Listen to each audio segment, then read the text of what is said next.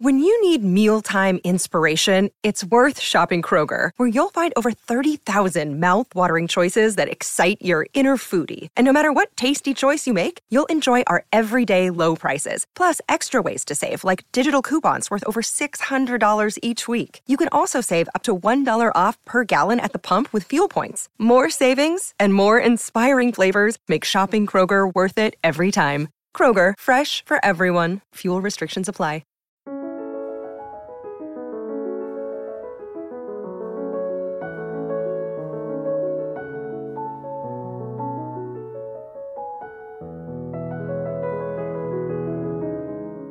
Episode 47, The Battle of Poitiers.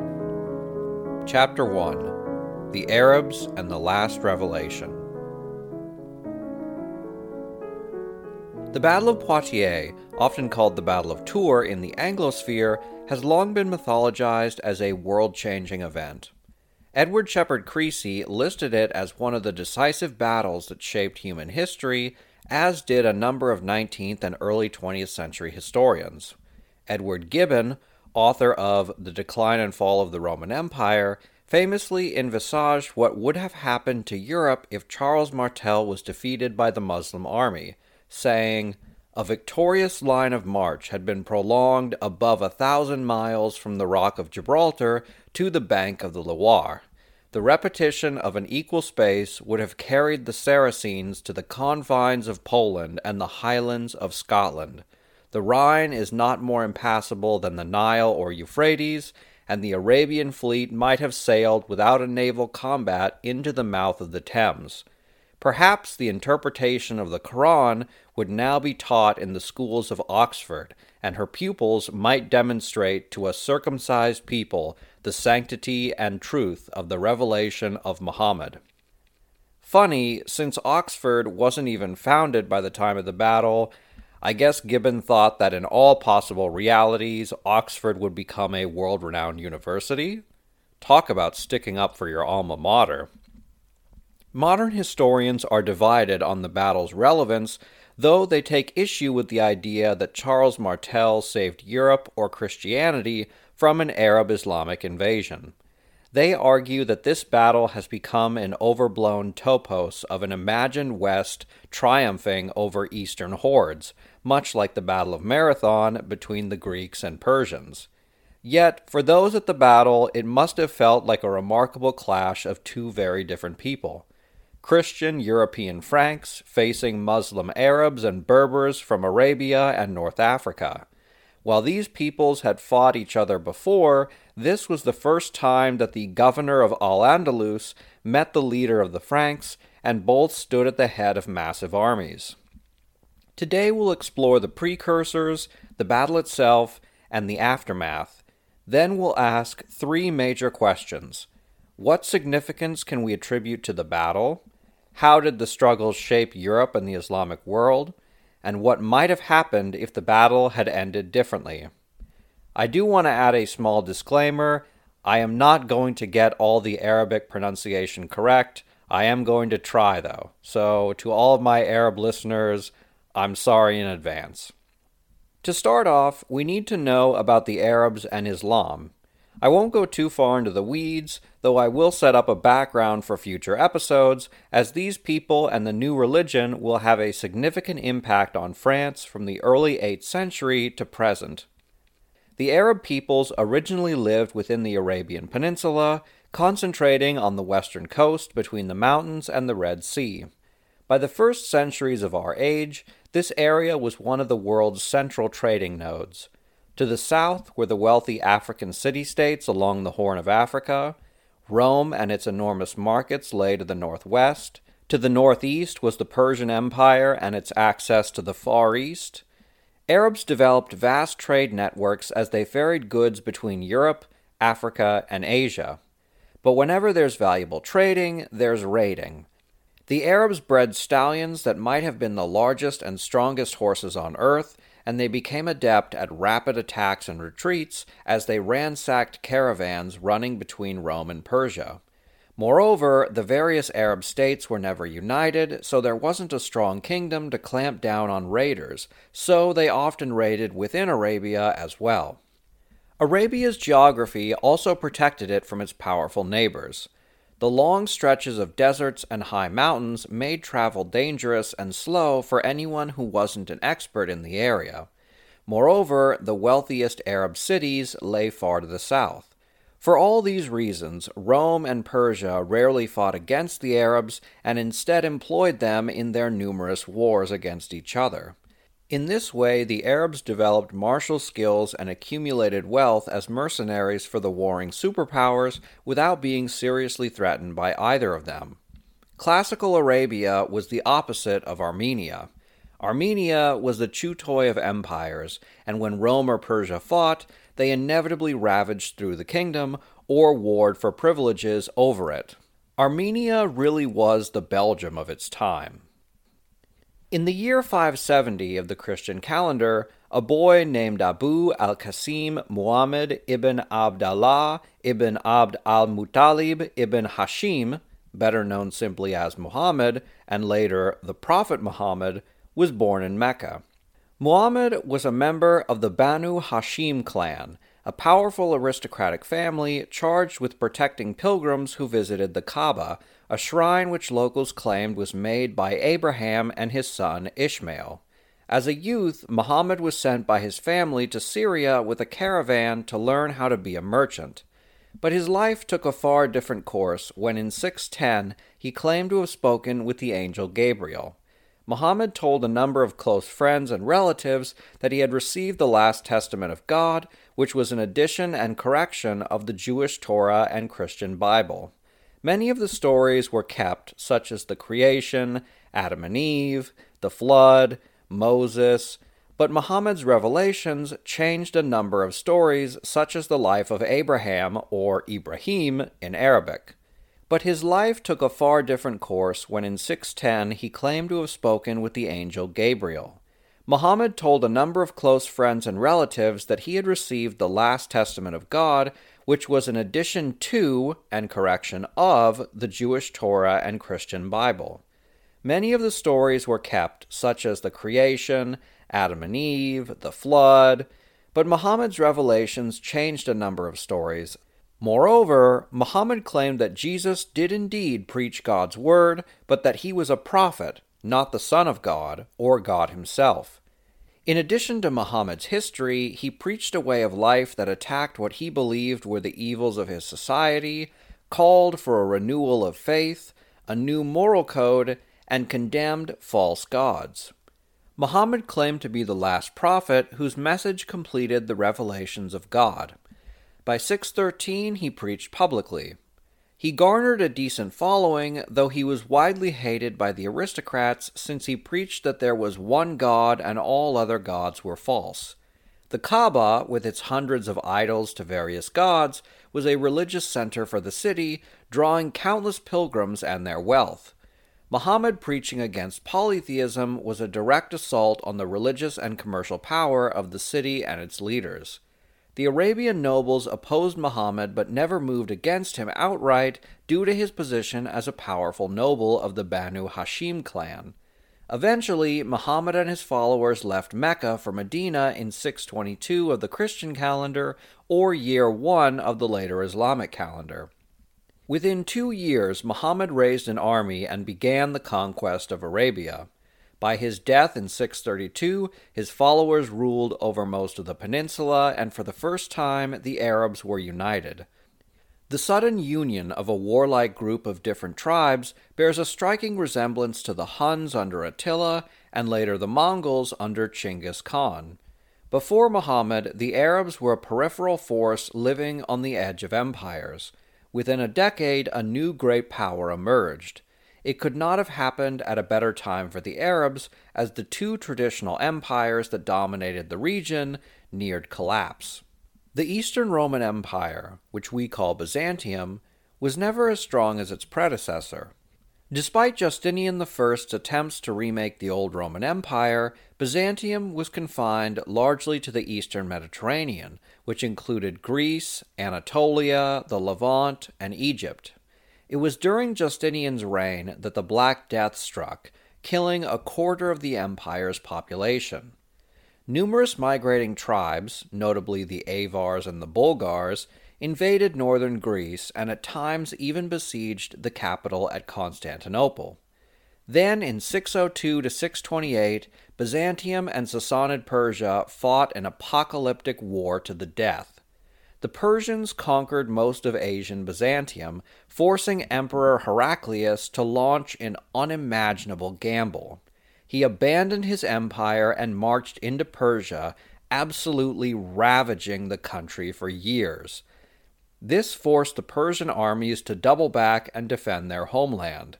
By the end of the war, both sides were utterly exhausted, their fortresses torn down, city walls wrecked, armies annihilated. Then, from 628 to 632, Persia fought a civil war, further depleting whatever strength the old country had. In 633, without any possible way of knowing how amazing his situation was, Abu Bakr, first caliph of the Rashidun Caliphate, invaded Persia. In less than 30 years, the Arabs conquered Persia, Syria, the Levant, and Egypt. In 661, the Umayyads took control of the vast Islamic world and spread west, rapidly conquering North Africa. In 711, an Arab force, supplemented by local Berber converts, sailed through the Straits of Gibraltar. By 718, Visigothic Hispania became Al-Andalus. In less than a century, Muhammad's followers had conquered an area of land greater than the Roman Empire under Trajan. Like the Huns and later Mongols, the Arabs united their tribes and completely changed the geopolitical landscape. But unlike those two, the Arabs' political and cultural accomplishments lasted far longer.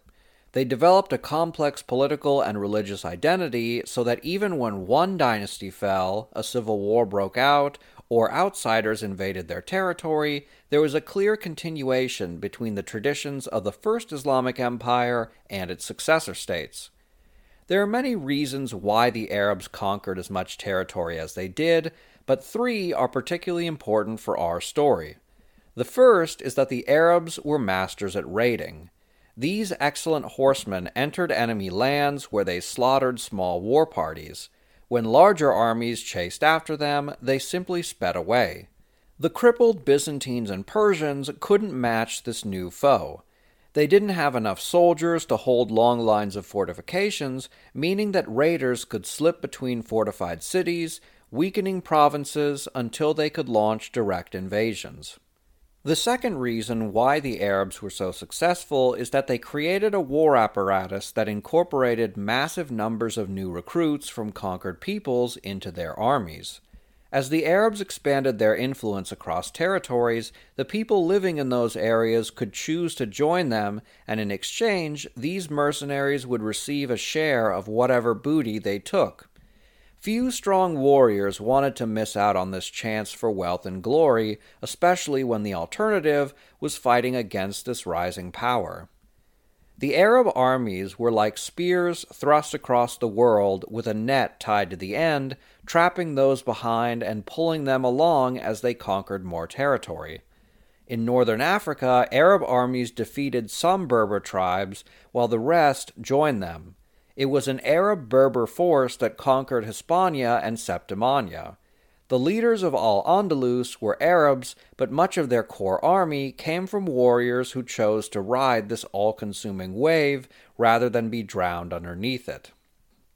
The third and final reason why the Arab conquerors were so successful was due to their religion. Islam provided a framework for political and religious organization for this new empire and infused it with zealous energy. But what's more, it also allowed for widespread conversion of peoples they conquered, notably in the former Roman Empire. From the Crusades to our current conflicts, there is a narrative that the world is neatly split between a Christian and Islamic world. Many people take this lens and apply it to the past and assume that the First Islamic Empire converted Christians at sword point in the Levant, Northern Africa, and Hispania.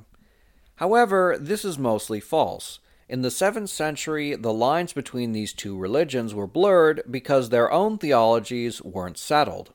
Recall that the Christian world was torn apart over numerous issues, the most important of which was of Christ's nature. Orthodox Catholics held that Jesus was God in the flesh, while breakaway sects claimed that he was a literal Son of God, a human prophet, or some lesser being. Catholicism was the majority belief in Western Anatolia, Greece, Italy, and Francia, but most other Christians held very different beliefs, which the official church deemed heretical.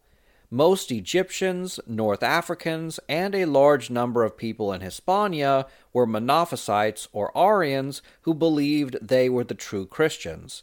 And yet they were constantly persecuted by those who claimed that anyone who denied Christ's divinity was a blasphemer. When the Muslims entered Byzantine lands and told the people that they also believed that Jesus was not God but a messenger from him, many of the Monophysite Christians of Egypt and the Arian Christians of Spain found more in common with Islam than with Catholicism. Thus, many North Africans and Spanish Visigoths did not see Islam as a separate religion from Christianity as we in the current age do, but as one interpretation of older stories that was more in line with their own theology. Just as the Byzantine-Sassanid wars weakened their armies, conflict within Christianity turned Christians against each other, and those in close vicinity to Arabia were ready to accept the latter prophet's final revelation. There were many reasons why the Arab Muslims conquered from Pakistan to Portugal within a century, but the three most relevant to us are their mastery of raiding, their recruitment of new peoples into the army, and their ability to convert conquered peoples. These three aspects all failed when the Arabs reached Francia, as we shall see.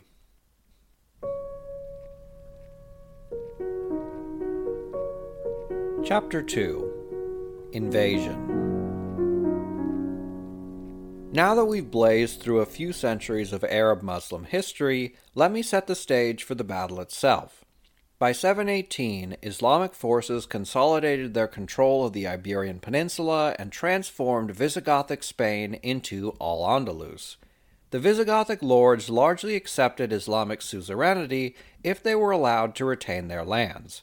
However, some devout Christians and enemies of the new Arab-led country fled to the northern mountains and formed the Kingdom of Asturias.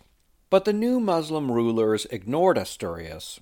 It was weak, poor, and the rough terrain made it difficult for their horses to navigate.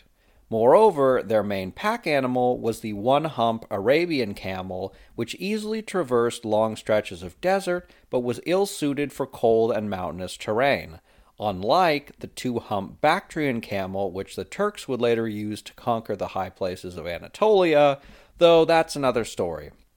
With Iberia under control, the governor of Al-Andalus, Asham ibn Malik, invaded Septimania in 719. Within a year, he had conquered the country and made Narbonne the local capital. The following year, Asham gathered a force of Arabs, Berbers, Visigoths, and Basques and marched on Aquitaine. At that time, Charles of the House of Pepin ruled Francia, except for a few breakaway provinces, among them Aquitaine, which was controlled by Duke Eudo. When the Islamic armies entered his lands, Eudo called on Charles for help.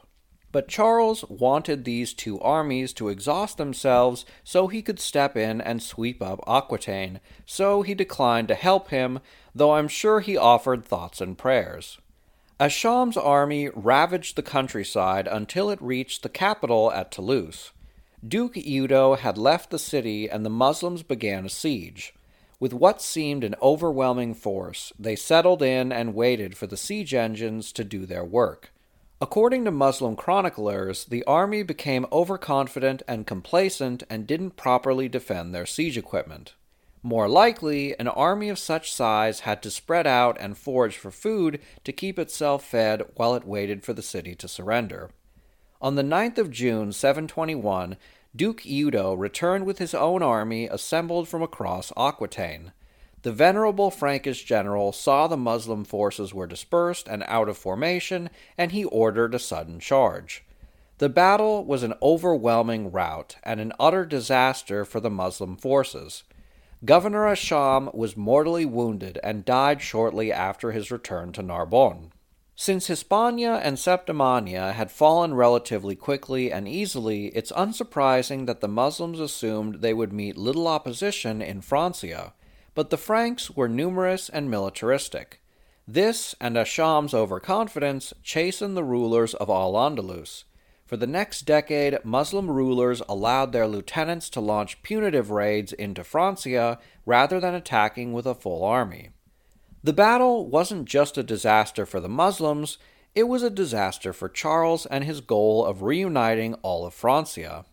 Pope Gregory II named Eudo a defender of the Christian faith and his reputation as a general and Christian sword. What possible excuse could Charles use to launch a war against him now? I mean, if he attacked a defender of the faith, then he would be an undefender of the faith. That's just math. Instead, the leader of Francia consolidated his hold over his realm. First, he reorganized the church, turning it into a bureaucratic machine that administered the kingdom. Second, he reformed the army. The armies of the early medieval period were largely ad hoc assemblies of temporary conscripts. Each wore their own armor, wielded their own weapons, and did not understand complex maneuvers and formations since they had little training. Charles commissioned uniform weapons and armor for his soldiers and drilled them more than perhaps any Merovingian monarch ever had. Not since the Roman Empire had armies of Franks been so well outfitted and trained. Under his reforms, axe throwers virtually disappeared and were replaced by archers. Moreover, he added heavy cavalry. Before, Franks preferred to fight as infantry, and wealthy Franks used horses to travel to a battle where they would dismount and fight on foot. Finally, Charles produced and improved Frankish siege weapons, which included onagers, a catapult-like device used for hurling stones, tortoises, which were movable wooden tents covered in leather which allowed soldiers to march under enemy fire to a wall where they could weaken the foundations with mining equipment, and the ever-classic battering rams. More than all of his neighbors, Charles created a diversified, well-trained, uniformly equipped army and waited for the opportunity to use it. Opportunity presented itself in 731 when the governor of Al-Andalus, Abd ar-Rahman al-Ghafiqi, learned of a secret alliance between Duke Eudo of Aquitaine and Uthman ibn Naisa of Sardania. Uthman, better known as Munuza, was a Berber, and like many of his kinsmen he had joined the Arabs out of promises of plunder. But he and his fellows were disappointed at how little spoils they acquired since the Battle of Toulouse. This had become especially wearing since the governor of Al-Andalus imposed exorbitant taxes on his people, which he did because the Umayyad Caliphate put exorbitant taxes on him, up to 25% of all earnings. These incredibly high taxes had served as a goad for Muslim leaders across the vast empire, since they had to raid and conquer just to pay the caliph in Damascus. Munuza and many of his Berber allies were done with the Umayyads, Al-Andalus, and all their damn taxes, so they formed their own kingdom in northeastern Iberia. Eudo learned about this inter-Muslim conflict and decided to take advantage of it by allying with the breakaway Berber. The Duke of Aquitaine was still recovering from the Muslim devastation of his lands a decade earlier, and Charles kept improving his armies while giving him menacing looks. Eudo knew he needed allies to keep the powerful Frank at bay, and so he sealed an alliance by marrying his daughter to the Berber leader. When Governor Ahmed heard about the wedding, which I assume he wasn't invited to for obvious reasons, he was livid. He raised an army and invaded Sardinia, where he destroyed Munuza's army at the fortress of Livia. The Berber left his bride and fled into the mountains with what few followers remained, while the Arab-led forces pursued him. They cornered him, and he committed suicide by leaping off a peak. Ahamen's men recovered his broken body, cut off his head, and sent the grisly trophy and his grieving widow to Damascus as gifts for the caliph. Ahaman wasn't finished. He had assembled a massive army of soldiers who were used to taking plunder. But Archamen couldn't let them ransack Sardinia, as that would outrage the people there who he hoped to govern. And if the Roman legions taught us anything at all, it's that you have to keep your soldiers well paid. The governor of Al-Andalus marched on Aquitaine, where his army ravaged the countryside, taking as many treasures as they could carry. The Muslim force sacked cities all the way to Bordeaux, where Eudo had gathered all the forces he could muster alone. He refused to call Charles for help, for fear that if he did, the Frankish warlord would take over his lands. Eudo was confident, as a defender of the faith, anointed by God and the Pope, that he would repeat his victory from 10 years ago. He met his foes at the Battle of the River Garonne. Yet Archamen had learned from his predecessor's failure. This time, the Muslims handily crushed the Aquitanians, and Eudo fled, leaving the southwest completely open. An anonymous Arab chronicler wrote about the army's passage, saying, "The Muslims smote their enemies, and passed the river Garonne, and laid waste the country, and took captives without number. And that army went through all places like a desolating storm. Prosperity made those warriors insatiable. At the passage of the river, Archamen overthrew the count, and the count retired into his stronghold, but the Muslims fought against it, and entered it by force, and slew the count, for everything gave way to their scimitars, which were the robbers of lives."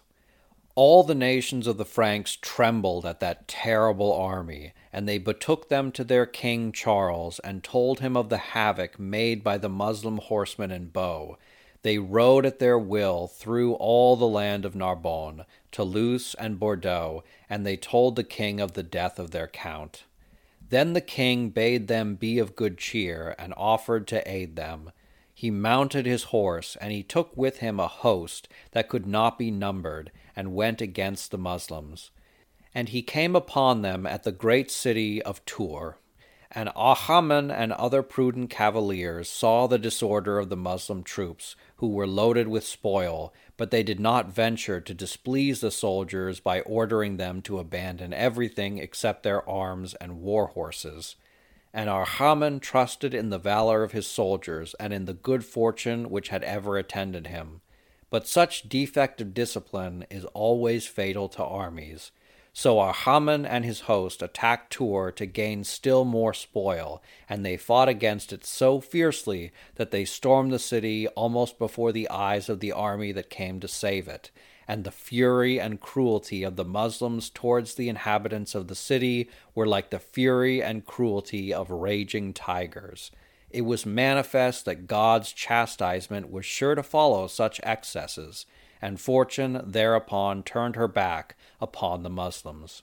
Around 10,000 BCE, families and tribes of the ancestors to the people of Britain would arrive in the southern part of the island after crossing from land that bridged from Europe. The Welsh built houses, communities, kingdoms, and continued to survive through Romans, Saxons, Danes, and Normans. The language and culture influenced by these sources continued to change and thrive, becoming ancient and modern at the same time. Join me as we travel through the history, meeting the kings, queens, nobles, and everyday people that create and grew modern Wales from the seeds of the ancient past. Croeso, and welcome to the Welsh History Podcast.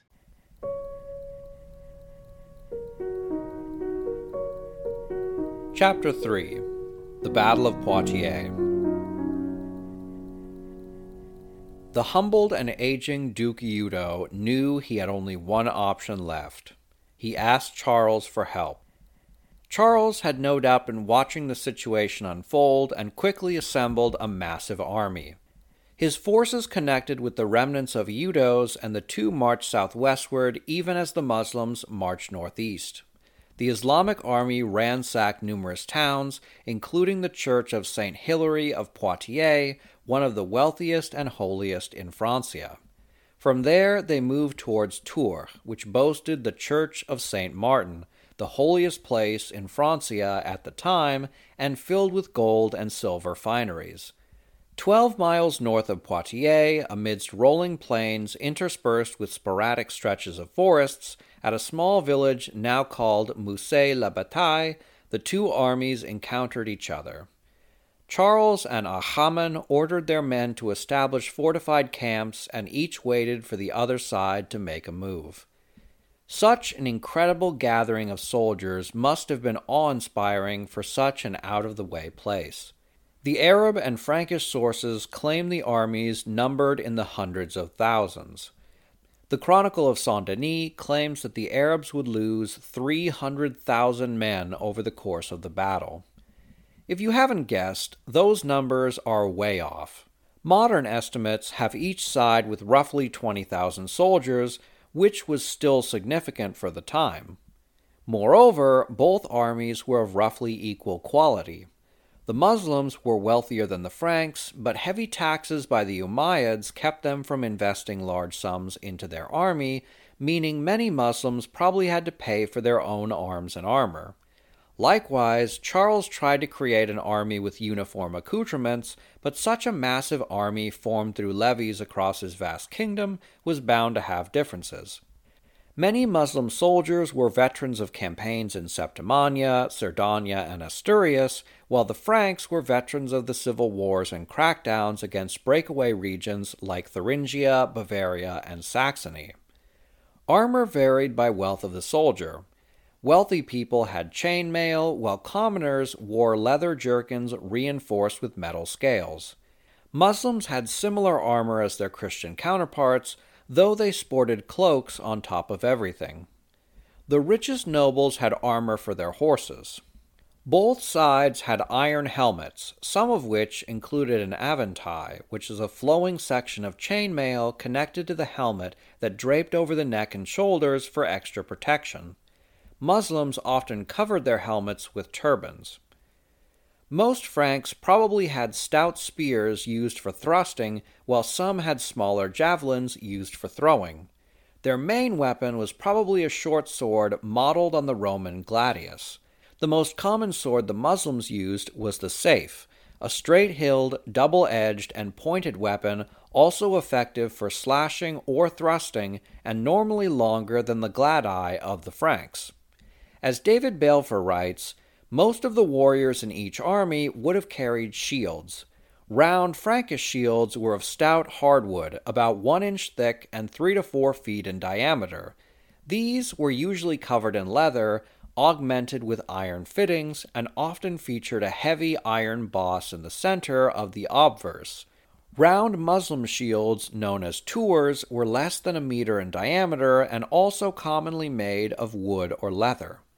Among the Muslims, there would have been at least one contingent of infantry equipped with composite recurve bows, constructed of layers of wood, horn, and bone, with armor-piercing capacity and a range of up to 240 meters.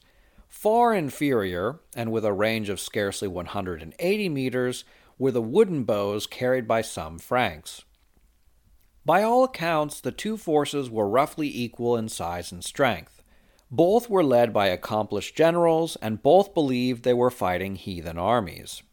The Muslims had better bows and horses, but the Franks had better quality swords and shields, and the terrain kept horses from being effective. It's no wonder that neither side wanted to start the engagement with the other. Moreover, the Muslim forces were more mobile than their Frankish counterparts, so if Charles attacked, then his forces would be at a disadvantage. The Franks were in a fantastic defensive position. They arranged in a phalanx, held the high ground, and were nestled between two forests. This made Achaman loath to attack his enemy, which one Frankish chronicler wrote, stood like a glacier from the frozen north. For a week, the two sides engaged in minor skirmishes and raids, while neither committed to a fight. Achaman probably would have preferred to retreat, taking with him the substantial booty his men had captured. But turning around and retreating would leave his men open to attack, and all that treasure meant moving would be slow. Achaman couldn't retreat without giving up the plunder, but leaving empty-handed would have been a disaster of a different sort. Arab-Berber relations were already at their nadir. Ethnic Arabs had special status within the empire, and Achaman had just put down a revolt by a Berber general tired of crushing taxes and lack of plunder. To leave the battle empty-handed would make him look weak and invite rebellion by his disgruntled non-Arab subjects. Charles similarly had to make a show of force. Muslims had repeatedly encroached on Frankish lands by invading Aquitaine and raiding into Provence from Septimania. If he didn't meet them, he would be projecting that Islamic raiding would go largely unopposed north of the Pyrenees. On the 25th of October, 732, Ahaman decided his men could wait no longer. First, he ordered his archers to fire a volley at the Franks. He knew hardly any would die, but he hoped to weaken their resolve so that when his cavalry approached, they would break the Frankish lines. Then the Muslim infantry would surge forward and cut down the disordered, terrified masses. But the Franks held firm against the hail of arrows. When the cavalry came into range, the northern soldiers fired at them with bows and threw javelins. As the Muslim horsemen neared, the Franks reassembled into a hard phalanx and braced for the sudden onslaught. The ferocious Arab cavalry crashed into their enemies, but the Franks held. After this initial engagement, the cavalry retreated, possibly hoping to lure the Franks into chasing them and breaking their lines.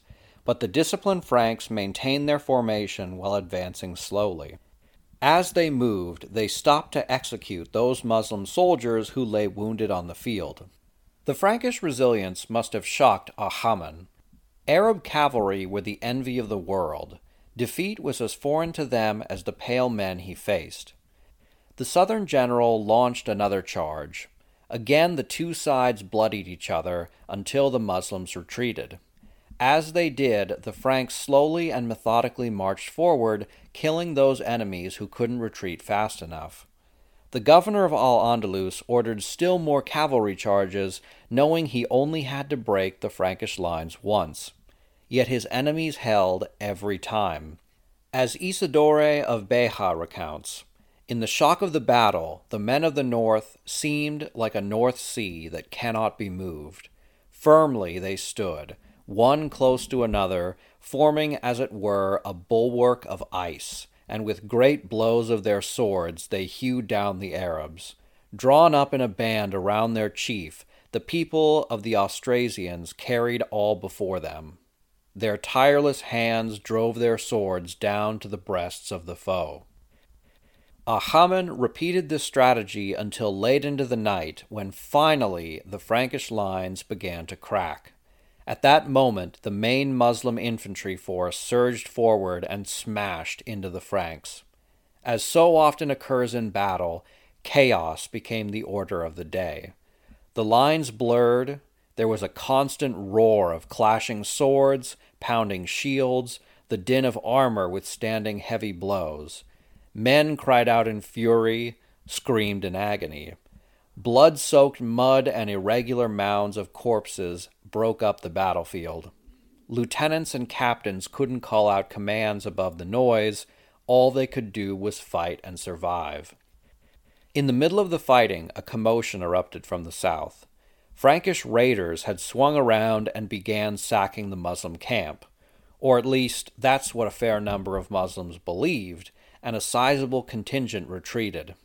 Ahaman saw disaster striking, and he marched into the fray in a desperate attempt to rally his men, but he was stabbed with numerous spears. Ahaman was at once their general and the political figure that held the disparate groups together. His death demoralized the Muslim fighters, who retreated to their camp. Charles watched the enemy retreat, and he ordered his men to hold. The Frankish mayor of the palace must have been a feared and respected general if his men, who were filled with bloodlust, heeded his command. Charles understood that his enemies were cunning, and he feared that if the Franks followed them, they would be surrounded by their swift cavalry. But there was no plan from the dismembered southern army. They suffered more deaths than the Franks, especially among their horsemen, who were the backbone of the army. Their leadership was in shambles. What men remained were demoralized, while the Northmen were emboldened. Under the cover of darkness, the Muslim army retreated south, abandoning their hard-won treasure and their wounded. When first light came, Charles arrayed his forces into a phalanx and prepared for a second attack. yet the only thing that greeted the Franks were the groans of dying men across the field. Ever cautious, Charles sent out scouts who reported that the Muslims really had snuck away. The Franks seized the enemy camp, retook its treasures, and executed the wounded enemies. That day, Charles became Charles Martel, Charles the Hammer. The bastard son of Pippin II had spent 17 years establishing his legitimacy, and now he was the undisputed master of Francia. He and Duke Eudo were reconciled. Charles allowed him to rule Aquitaine until his death, 3 years later, which was probably of natural causes. After all, Charles Martel preferred to defeat his rivals on the battlefield, unlike the Merovingians, who used assassins. After Eudo's death, Charles seized Aquitaine, uniting all of Francia except the rump state of Septimania on the Mediterranean coast, and Brittany in the northwest, though the Bretons then didn't think that land was part of Francia, just as some Bretons today think they're not really French. So why did the Muslim forces lose this battle after a century of victories from Central Asia to Iberia? For the macro-historical explanation, let's go back to the three main reasons I mentioned earlier: geography, religion, and military organization. The Middle East and North Africa's open landscape was perfect for Arab horsemen who could outmaneuver any foe they encountered. Religiously, the Arabs were in luck. The people of Syria, the Levant, North Africa, and even much of Iberia rejected Christ's divine nature and were just as opposed to Catholics as they were to Islam. Finally, the Arabs incorporated new peoples into their armies with promises of plunder. Open terrain, limited religious conflict, and conscription of new peoples fueled the caliphate's rise. All three of these factors ground to a halt by the time the jihadists reached Francia. First, the terrain was entirely unfavorable to the Arab-dominated force.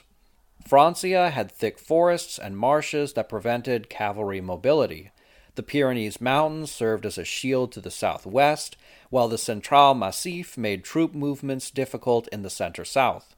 It was a far different world than the Arabs and their subjects were used to, and the men, horses, and camels were ill-suited and poorly prepared to conquer this alien landscape. Just imagine it. You're a Berber soldier living in northwest Africa. Temperatures regularly reach the mid-30s Celsius, so mid-90s Fahrenheit.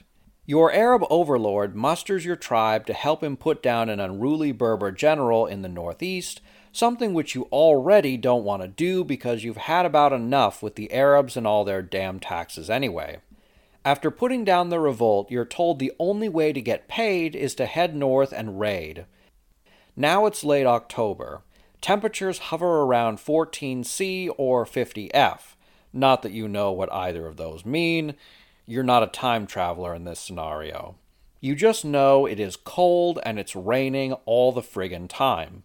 You're trudging through a forest thicker than any you've ever been in, and there's 20,000 pale-faced men with swords and chainmail who say they want to kill you.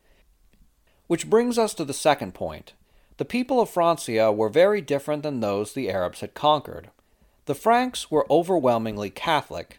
They believed that any repudiation of Christ's importance or divine nature was the highest form of blasphemy. The Franks had been possibly the premier proselytizing force for Christianity for a century, playing an influential role in converting the Irish, the Anglo-Saxons, and the peoples of Western Germania. They also inspired Visigothic Spain to transition away from Arianism towards Catholicism. Ironically, civil wars led by Catholics opposing Arians weakened the country just before the Islamic invasions. The Franks were devout and regularly fought against those neighbors they considered heretical, namely the Arian Visigoths. When Islamic armies crossed the Pyrenees with a new book and interesting new takes on who God was, the Franks were having none of it. The first major battle between the Franks and the Muslims, the Battle of Toulouse, was heralded as a triumph for the Christian faith, and its leader was acclaimed by the Pope as a servant of God. Thus the Franks were neither ideal subjects nor enthusiastic mercenaries for the southern power. Those are the macro-historical reasons. If we look at the battle itself, the Muslims were caught off guard by the sudden appearance of a well-trained, well-armed force. Charles Martel united most of the Frankish realms, reorganized the military, and was an accomplished general. Before, most Muslim forces overwhelmed smaller forces or fled from larger ones. At Poitiers, Al-Haman's army faced an equal force on unfavorable terrain, and his camp was immobile due to the plunder. Then confusion struck at the worst possible moment, and the governor's attempts to stop the dissolution of his army ensured its defeat. For so long, fortune favored the new religious political order, but their luck ran out in southern Francia.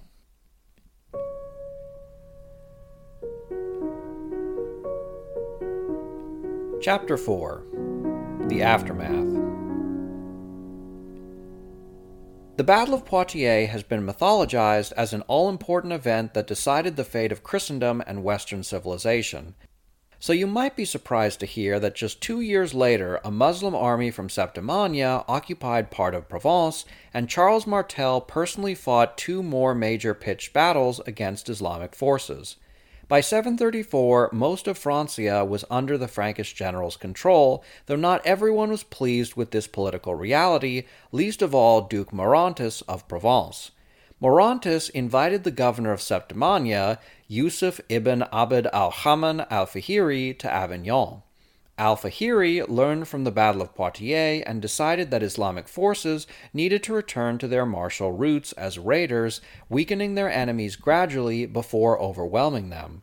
From their stronghold in Avignon, Muslim horsemen raided the countryside. By this point, Muslims dominated much of the Mediterranean, and Al-Fihri used this to his full advantage. From his position on the coast, he could rapidly call for assistance from Al-Andalus should a large invasion force threaten his position. Far from retreating after Poitiers, the Islamic forces from the south simply regrouped. Charles wasn't one to back down from a fight, especially against those the church condemned as heathen. The Frank probably wasn't a pious man, given that he remade the church into a tool to assert his power, but he understood that as the Byzantine Empire crumbled, the Vatican increasingly turned to the Frankish leaders to defend their faith. For his entire adult life, this bastard son of Pippin II fought to overcome his illegitimacy through military conquest and church support. Fortunately for the ambitious general, repulsing Muslim invaders accomplished both. 2 years after Islamic forces moved into Provence, Charles sent his brother, Duke Childebrand, south with an army. Childebrand forced the rebellious Franks and their Islamic allies to hold up inside Avignon until Charles arrived with the main force. While the Franks were normally terrible at sieges, Martel's military reforms meant his men were prepared. They began with catapult barrages. Then Charles launched a brutal frontal assault using battering rams to smash through the gates, while the rope ladders ferried men over the walls. The Franks overwhelmed the city and razed it to the ground. When he learned of the Frankish approach, Al-Fihri summoned an army from Al-Andalus, but the Franks took Avignon before it could arrive. In 737, the Muslim army met Charles' forces at the Battle of the River Berre, where Martel won another stunning victory. From here the Franks raided the major cities of Septimania. Al-Fihri sent a second army, which Martel also defeated. Assuming that his foes were depleted, Charles then decided to besiege Narbonne, but word arrived that Eudo's son Hunald led a revolt in Aquitaine, and the cautious Martel retreated rather than stretch himself too thin. For 15 years, Francia and Septimania lived in relative peace. The Muslims couldn't hope to meet the Franks in open combat, and the massive fortresses of Septimania made any siege costly. Only in 752, under Pepin the Short, did fighting resume, and by 760 this breakaway province fell to Frankish dominion. Around the same time that rapid Islamic expansion faltered in southern Francia, it slowed all across the Caliphate's borders. Byzantium wisely abandoned its most vulnerable provinces and consolidated its defenses along the mountains and fortresses of Anatolia. The Umayyad invasion of India ended in disaster. Meanwhile, the Himalayas, Caucasus Mountains, and the Sahara Desert limited expansion. By around 730, the Umayyad Caliphate struggled to expand, which proved its undoing. The Rashidun and Umayyad Caliphates expanded more rapidly than probably any previous empire, in part because of their incredible recruitment. Basically, Arab armies approached a new territory and told the people there, "We're giving you two options. One, your able-bodied men can join our army and plunder other people for riches. Two, you can all submit to us and pay absurdly high taxes. If you say no to both, we'll have to kill you." As you can imagine, most people chose option one, or like the Berbers, they fought the Arabs until they decided they'd rather join them than oppose them. If you know anything about history, you should know the basic rule that no one has an army. They rent it, and as soon as the money runs dry, that army ransacks whoever is closest. By the 730s, the Caliphate failed to capture much more wealth, and their exorbitant taxes became too much for their subjects. In 739, the Berbers were done with their Arab masters and revolted. After a bloody 4-year war, they established their own independent state, the Emirate of Tlemcen. This was a devastating blow to Muslims in Spain, as the Berbers were among their most important soldiers. Their defection effectively crippled any hopes of further expansion. But the Berber revolt was nothing compared to what was happening back in the Middle East. The descendants of Abbas ibn Abd al-Muttalib, a relative of the Prophet Muhammad, rallied the enemies of the Umayyads. These people, known as the Abbasids, accused the Umayyads of corruption and attacked the legal discrimination against non-Arabs. From 747 to 750, the Caliphate devolved into civil war until the Abbasids seized power and ended the privileged status for Arabs. But the reforms came too late. In 750, the Emirate of Nekor in northern Morocco declared its independence as the Kingdom of Nekor. Then, in 756, the Muslim government in Spain officially broke off from the Caliphate and became the independent Emirate of Cordoba. The western fringes of the Islamic world fragmented. The Emirate of Cordoba was preoccupied with war against the Basques, the Kingdom of Asturias, and rebellious Christians within its own borders. This, combined with the fact that it was much less militarily powerful than Francia, meant that the threat of a Muslim invasion north of the Pyrenees was over. The collapse of the Umayyads made Islamic rulers realize that a system based on perpetual conquest was naturally unstable, and so the Muslim world transitioned from raiding and expansion to trading and consolidation. The world-breaking conquerors became world-traveling merchants. Rather than try to conquer the cold, poor north, which was filled with angry, pale people, the Muslims of Spain decided they'd rather trade with northwest Africa and the Mediterranean.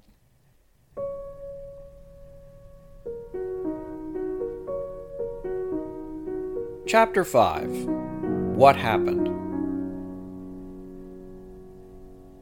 Now we've come to the part of the show where we ask, how important was the Battle of Poitiers? Was Edward Gibbon correct that if Charles Martel had failed, that jihadists would overwhelm Europe, destroy Western civilization as we know it, and turn Oxford into a still prestigious but now Islamic school? As a historian, I can say that near anything is possible, and world-changing events often arise from the strange and insignificant. While it is theoretically possible that defeat at Poitiers could have led to the Islamization of Europe, that scenario is extremely unlikely. The Umayyad Caliphate was in poor shape by the time the Battle of Poitiers occurred. If anything, the Battle of Toulouse in 721 was the far more important battle. The sudden loss of a sizable army at a time when the Muslims were expanding was devastating. Al-Andalus didn't send another sizable force into Francia for another decade, by which point it was politically fragmenting. After the battle, different factions within Spain fought for supremacy, and Al-Andalus had 7 governors in just 9 years. Not that the Franks knew about this. They were ignorant of internal Islamic politics, and so they assumed that military defeats discouraged their southern neighbors from waging war. Charles Martel dealt a powerful blow to Al-Andalus at the Battle of Poitiers when he killed the governor Ahaman and destroyed a significant number of troops. Moreover, he recaptured much of their plundered wealth at a time when the governorate struggled to pay the Umayyad Caliphate's high taxes. But Ahaman did not enter Francia as a conqueror but a raider. The early 9th century Egyptian historian Ibn Abd al-Hakam claimed that Ahaman marched out as a ghazi, or raider, not as a jihadist. Granted, Islamic grand strategy was to start with raiding, then progress to outright conquest, but when Ahaman marched out in 731, it was to punish disloyal Berber subjects while securing payment for loyal Berber subjects. He had no intention of conquering any part of Francia at the time. Importantly, the Battle of Poitiers didn't seriously weaken Al-Andalus. After the battle, the Christian kingdom of Asturias didn't act against their Muslim neighbors to the south, implying that they were still a powerful force. Moreover, within 2 years, an Islamic army took Avignon and raided throughout Provence. When Charles besieged the city, Al-Andalus sent 2 more armies to contest him. While these were defeated, the fact that the government could raise the funds and manpower for 2 more significant forces shows that the Battle of Poitiers hadn't crippled them. So often, complex historical periods are boiled down to single events. Isaac Newton thinking up gravity because an apple fell on his head, Christopher Columbus' men wanting to turn around because they thought that the earth was flat and they would fall off the edge, Marie Antoinette saying let them eat cake when she heard French peasants didn't have bread to eat. Myths like these are a type of narrative shorthand, though history is rarely that clean-cut. The Battle of Poitiers was an important contest between rival powers, but it was one of roughly 8 major battles between the Franks and their new Muslim neighbors over an 18-year period. Even if the Islamic forces had been more successful, it would not have stabilized their vast holdings because Francia was relatively poor compared to the Mediterranean world, and the Berbers would still not get enough plunder to satisfy them. And, even if Islamic forces defeated the Franks in pitched combat, it's possible the various nobility would rally more forces, or hold up in their fortresses, or engage in guerrilla warfare. And, even if Islamic forces invaded southern Francia, it is likely most people would resist Islamization, since Christians largely retained their identity within Al-Andalus, and the Franks were even more fiercely anti-Muslim. There are those who just assume that if Charles Martel had lost his most famous battle, that Europe and Christendom would fall to Islamic conquest, but winning that one battle was a single step on a long journey towards the conquest of Francia, which the governors of Al-Andalus might not even have been trying to do. If the Battle of Poitiers didn't have a massive impact on the Frankish-Islamic wars, it did have a major impact on Charles Martel by legitimizing his rule. His victory there and in Provence proved he was a brilliant general. Moreover, the mantle of defender of Christianity passed from Duke Eudo to Charles, who masterfully used religion to prop up his claims to power. In 741, when the Merovingian king Theuderic IV died, he ruled as Duke and Prince of the Franks without uplifting a new king. Charles and his supporters really played up the Islamic threat to further his propaganda aims. The Chronicle of Saint-Denis claimed that he and his loyal followers slew 300,000 Muslim invaders, meaning that he held off an army that was at least 500,000 strong.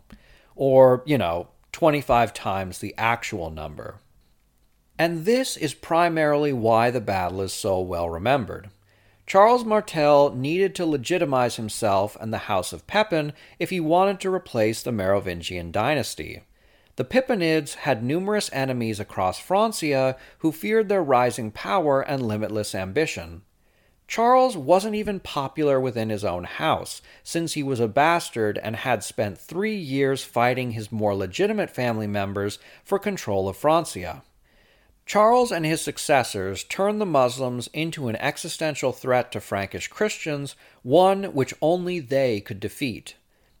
The mythologizing of this event became part of the foundation of the Carolingian dynasty. Charles' son Pepin the Short claimed his father's martial and religious legacy when he appealed to Pope Zachary in 751 and promised to defend Italian Catholicism against the largely Arian Lombards. Pope Zachary supported Pepin when he dismissed the last Merovingian king and made himself the first Carolingian monarch. The Battle of Poitiers was one part of a greater struggle between the Franks and their new Muslim neighbors, a struggle which was seriously overstated then and continues to be overstated today as anti-Muslim people have erroneously cited this event as a clash of civilizations every time a majority Christian country comes into conflict with a majority Muslim country. While this battle wasn't that important in Christian-Muslim relations, it did have a huge impact on Francia and Europe because it midwifed the Carolingian dynasty. As Byzantium declined, the Franks were the most powerful force in Europe, but these peoples had been divided for roughly a century as the Merovingian dynasty declined and rival noble households divided up the kingdom. Charles' military success and subsequent propaganda led to his domination of a united Francia, which he passed on to his son Pepin and then his son Charlemagne, who created the greatest European empire since Rome.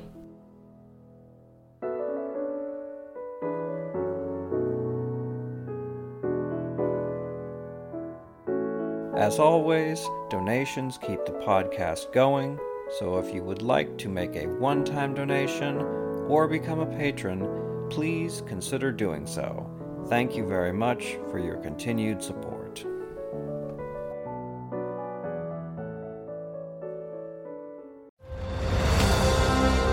I'm Ken Harbaugh, host of Warriors in Their Own Words, a podcast that presents the unvarnished, unsanitized truth of what we have asked of those who defend this nation.